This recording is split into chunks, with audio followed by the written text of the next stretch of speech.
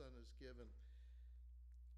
And we haven't really focused on that, have we? But we have dealt with, and the government will be on his shoulders, and he will be called Wonderful Counselor, Mighty God, Everlasting Father, and Prince of Peace. And those things we've gone sort of straight from the birth of Jesus, missed out 30 years in this prophecy, and we end up looking at his teaching, his ability, his counsel to people on how to live an abundant life. He said, I came that you might have life, and that more abundantly. Isn't that wonderful? He didn't come to push us down. He didn't come to get mad at us and beat up on us. And that's not why Jesus came. And so we need to listen to his counsel. A mighty God. He's not just a God who is simple, or he just has nice thoughts. He has real power, and we've seen that he has power to cast out demons. He has power to raise the dead. He has power to heal the sick. He has power to transform lives from the inside out. He has power to change people's minds. He's a powerful, mighty, mighty God. His hands stretched out, and enemies cannot overcome him. He conquers sin, he conquers death, he conquers all the things that would keep us from coming to know the Father. And that's interesting. When you take a look at the everlasting Father, he's not an everlasting grandfather. He's not an old man with a long beard sitting up in some North Pole with a paunch in his stomach, saying ho, ho, ho. He is a father who knows how to be a father to the fatherless. He knows how to be a husband to the widow. He knows how to communicate love that is sustaining. He can communicate to us. He's the everlasting Father. From generation to generation, he's the same. He never changes. What an amazing Father he is. And then we get to his administration and his government. He's the Prince of Peace. Isn't it interesting that the angels announced when he was coming? What did they say? And peace on earth. That was the thing that they announced, that there was going to be peace. Where there's so much trouble and upset, he's the one who brings peace to our hearts and peace with the Father. What an incredible prophecy when you think about it. How does this guy know? How does Isaiah know this? And then the thing that throws me, and I'm sitting here trying to figure out words to describe, and I don't think I got the words. I think I'm just really unable to communicate what I see in this verse. But it says, a child is born. Now we know something about childbirth. At least in our family, we have 5 kids. Jen's been to most of the grandkids' births too. When we could, we went there. So, yeah, I mean, I know I've told this, but when Naomi was born, I was so excited when she was born, and I'm holding her in my hands, and just she peed all over me. I mean, and I didn't care. It was great, And I turned to Jan, who's just gone through all this terrible experience. I said, "This is so wonderful. Let's do this again," and we did.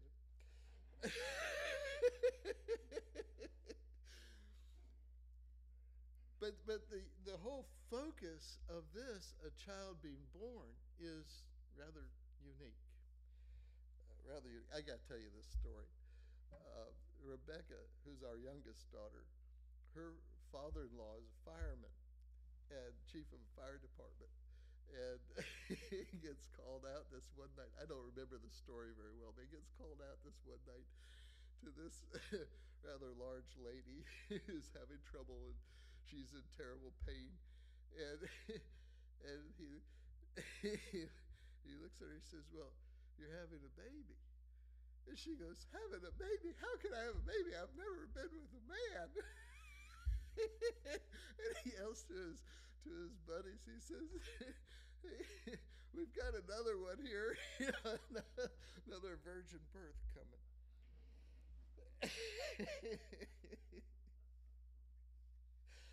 Anyway, the funny things that happen in this world, isn't it? I mean, it's crazy. But this particular one is fascinating. I'm going to read that to you. I've got it right here so that you can read along with me. And I put it, the King James Version, up there so that it gives us a little bit of tradition, a little feeling of tradition, okay? And the angel came in to her, this is to Mary, it is in Luke's gospel, and said, "Hail thou that art highly favored, the Lord is with thee. Blessed art thou among women." And when she saw him, she was troubled at his saying, and cast her mind what manner of salutation that should be. I mean, what kind of greeting is that?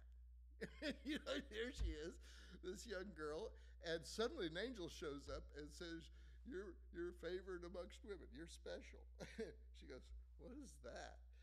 And the angel said to her, "Fear not." I guess maybe she was a little bit afraid when she saw the angel. You might be afraid too if you happen to see an angel this morning. Anybody see an angel this morning? "Fear not, Mary, for thou hast found favor with God." Interesting, he addresses her, knows her name. So this angel who just shows up is comforting her by being very personal. And then he goes on, "For you found favor with God, and behold, thou shalt conceive in thy womb, and bring forth a son, and shalt call his name Jesus. For he shall be great, and shall be called the Son of the Highest, and the Lord God shall give unto him the throne of his father David, and he shall reign over the house of Jacob forever, and of his kingdom there shall be no end." Now, if we had read what Isaiah had prophesied and continued beyond verse 6 to verse 7, we would have seen that in verse 7, this is what he writes there. It's basically the same thing. There we go. The end of the verse is, "There shall be no end to the increase of his government or of peace on the throne of David and over his kingdom." That's Isaiah 9, verse 7.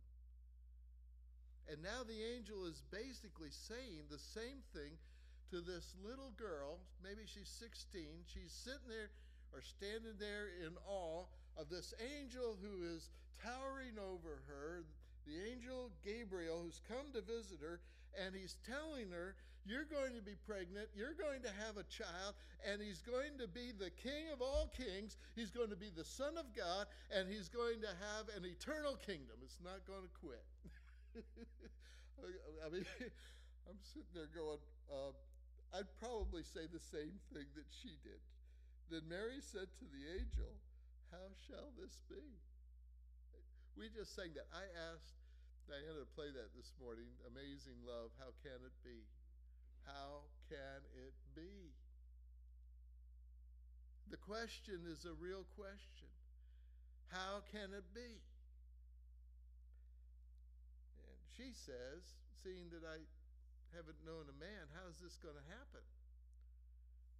And the angel answered and said to her, "The Holy Spirit of the Holy Ghost shall come upon thee, and the power of the Highest shall overshadow thee.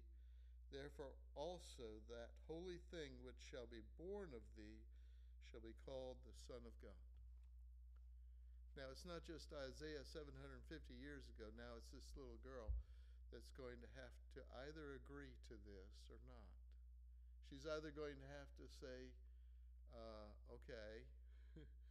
Actually, what she does say says, "Let it be unto me according to your word." She comes and is opening up her life without the slightest idea of how this is going to happen. Isn't that incredible? This little girl sitting there, and she's being told the most amazing, incredible, that's not a very good word to use, is it? Incredible? No, not really. It's not. It is believable. Incredible means it's not believable. Believable thing, the most amazingly believable thing that you're going to have a child who's going to be the Son of God. He's going to establish a kingdom, and he's going to sit on the throne of his father David, who happened to live 1,500 years before. And the thing is, he's going to establish his kingdom forever. It's going to last. It's going to cover every soul in every country and every nation, every generation. Imagine being 16 years old and look at this guy. You say, you're nuts. Or do you respond with faith that says, I don't know how that's going to happen, but here I am. I'm seeing something absolutely incredible. Now, we know that the birth is normal and it's human, but the question is, how did she become pregnant? And I don't have any words to describe that. I know that the Word of God is compared to seeds, and maybe when the angel is speaking, the seed is implanted in her by the power of the Spirit. What's it like when the Holy Spirit overshadows you? What's it like? What's the experience that happens when the power of the highest comes on you?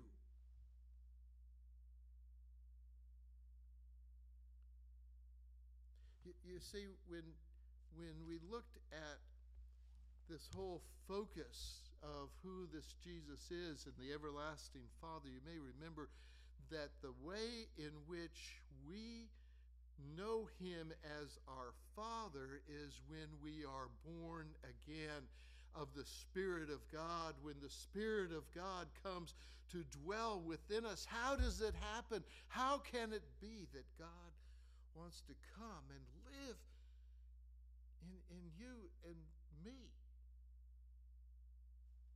How can it be? What an incredible thing that the Most High is going to come and overshadow us with his power and impart his life. The same Spirit that Diana sang about that raised him from the dead is going to come and dwell and live inside of people like you and me who are so sinful. Wait a minute. See, the birth, it seems like it's so human. You and I, we're just human. I mean, dear me, doesn't get more human than you and I, does it? You know, that's who we are. We're human. And yet, in the same way that Mary says, let it be unto me according to your word, isn't that something that we have to say too? Jesus, you want to come live inside of me? Then have at it. Now, the birth is something that happens on the inside of us in the same way that conception happened inside of Mary. She carried the Son of God in her womb, gave birth to him, and he lived amongst us. And we beheld his glory. Glory is the only begotten of the Father, full of grace and truth. That's Jesus. And when we behold Jesus in this way, how can it be?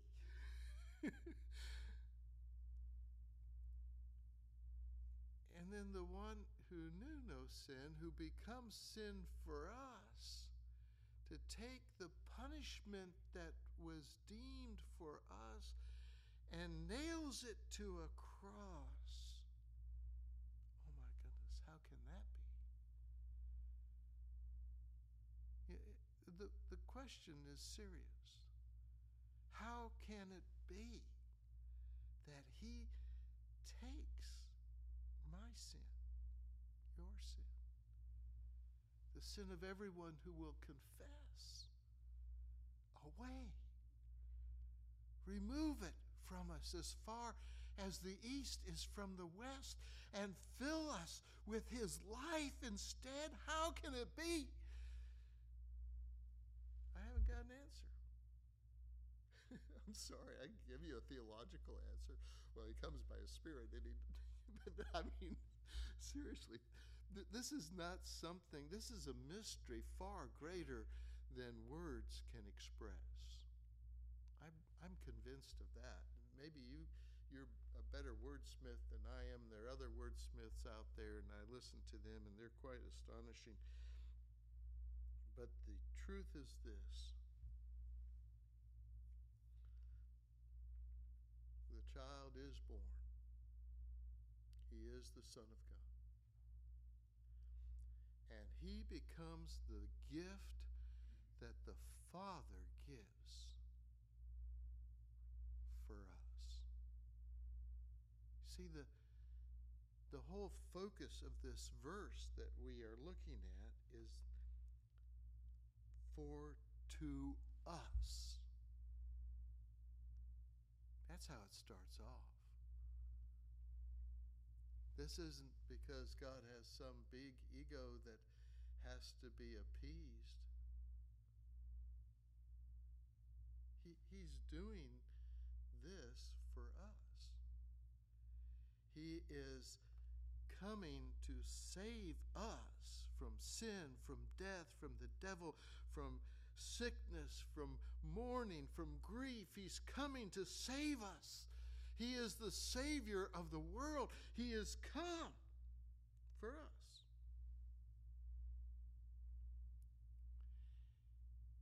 And he's given as the gift of life.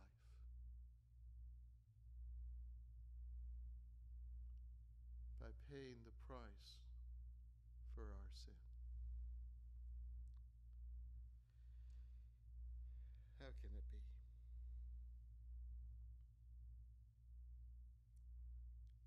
The same child that is born, I understand birth anyway. I don't understand the conception. I understand the birth.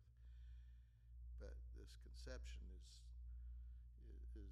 quite astonishing, really. The Son I can understand. Son of God becomes more difficult. You know, family I understand. Family of God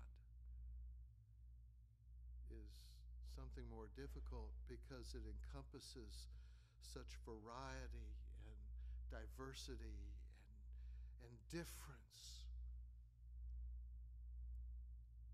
And yet, everywhere I've been in the world and seen people come to know Jesus, they become part of that family. Their sins become forgiven. They call the Father Abba, Daddy.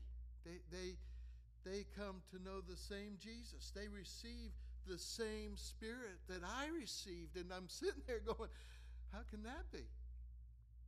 They're nothing like me, except in sin. But it's just that they lived out their sin in a completely different way, and completely different language, a completely different culture, and yet they know the same Jesus.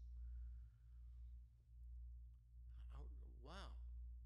First day I woke up to that here was somebody that I couldn't speak their language. I went on board a Korean ship once in Baltimore and met the sailors, and they couldn't speak any English, and I couldn't speak any Korean. And I had this little track in Korean, and so I looked in the track, and I found 3:16. So I pointed to that, and they read it. And I just figured, well, it must be John 3:16, for God so loved the world, that he gave his only begotten Son, that whosoever believes in him should not perish but have everlasting life. And then I found a 6:23. I thought, well, yeah, read that. And 3:23. I said, read that. You know what those are. There is none righteous, no, not one. The wages of sin is death, but the free gift of God is eternal life in Christ Jesus our Lord. Then I found a 3:20. You know what that one is, don't you? Behold, I stand at the door and knock, and if any man hears my voice and opens the door, I will come into him and sup with him and he with me. And after they read all these Bible verses in their own language, I sort of went, you pray, Jesus, ask in heart. And they went, yeah. I said, okay. I'm sitting there going, it's amazing what God can do, even without the ability to communicate in their own language. It's just, I'm sitting there thinking, we serve this amazing God. How can it be that he does these things? You see, the message is difficult, yes. Why? Because I got to own up to my sin and repent of it. That's not easy. It's not easy when Jesus says you have to take up your cross daily and follow me. No, that's not easy. No. On the other hand, it's amazingly easy. It really is. I mean, it's like, Father, forgive me. And he says, okay. Gone. That's easy. You overcome that step of being insecure and that step of to be humble. You overcome that step of pride, and you overcome the need that you have to express that you really need God and you need a Savior. Then it's easy. Then Jesus says, well, my yoke is easy. My burden is light. You want to know about heavy burdens? Look at the one you're carrying right now. But if you come to me, all ye who are weary and heavy laden, I will give you rest. It's a free gift. That's easy. It's so easy. I'm sitting there going, it's like a child is born, but the Son is given.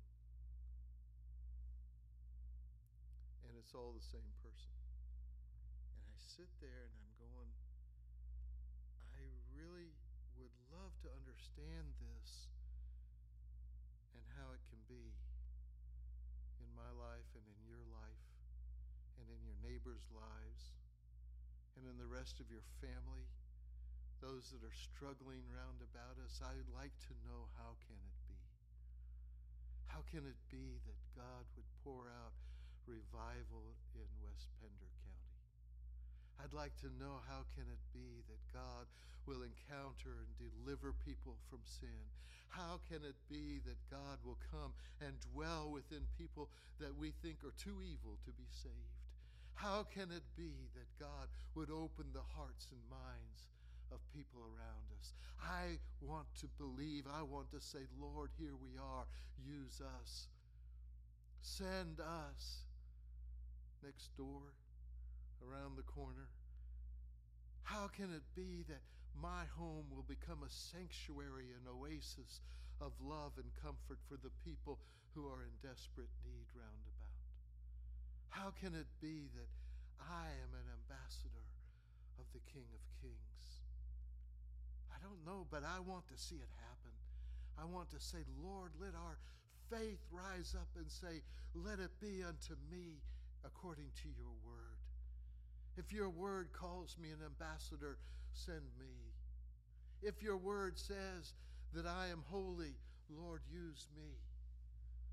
Lord, if your word says that I am saved, I believe. I believe. Don't let me walk in the darkness any longer. Let me walk in the light.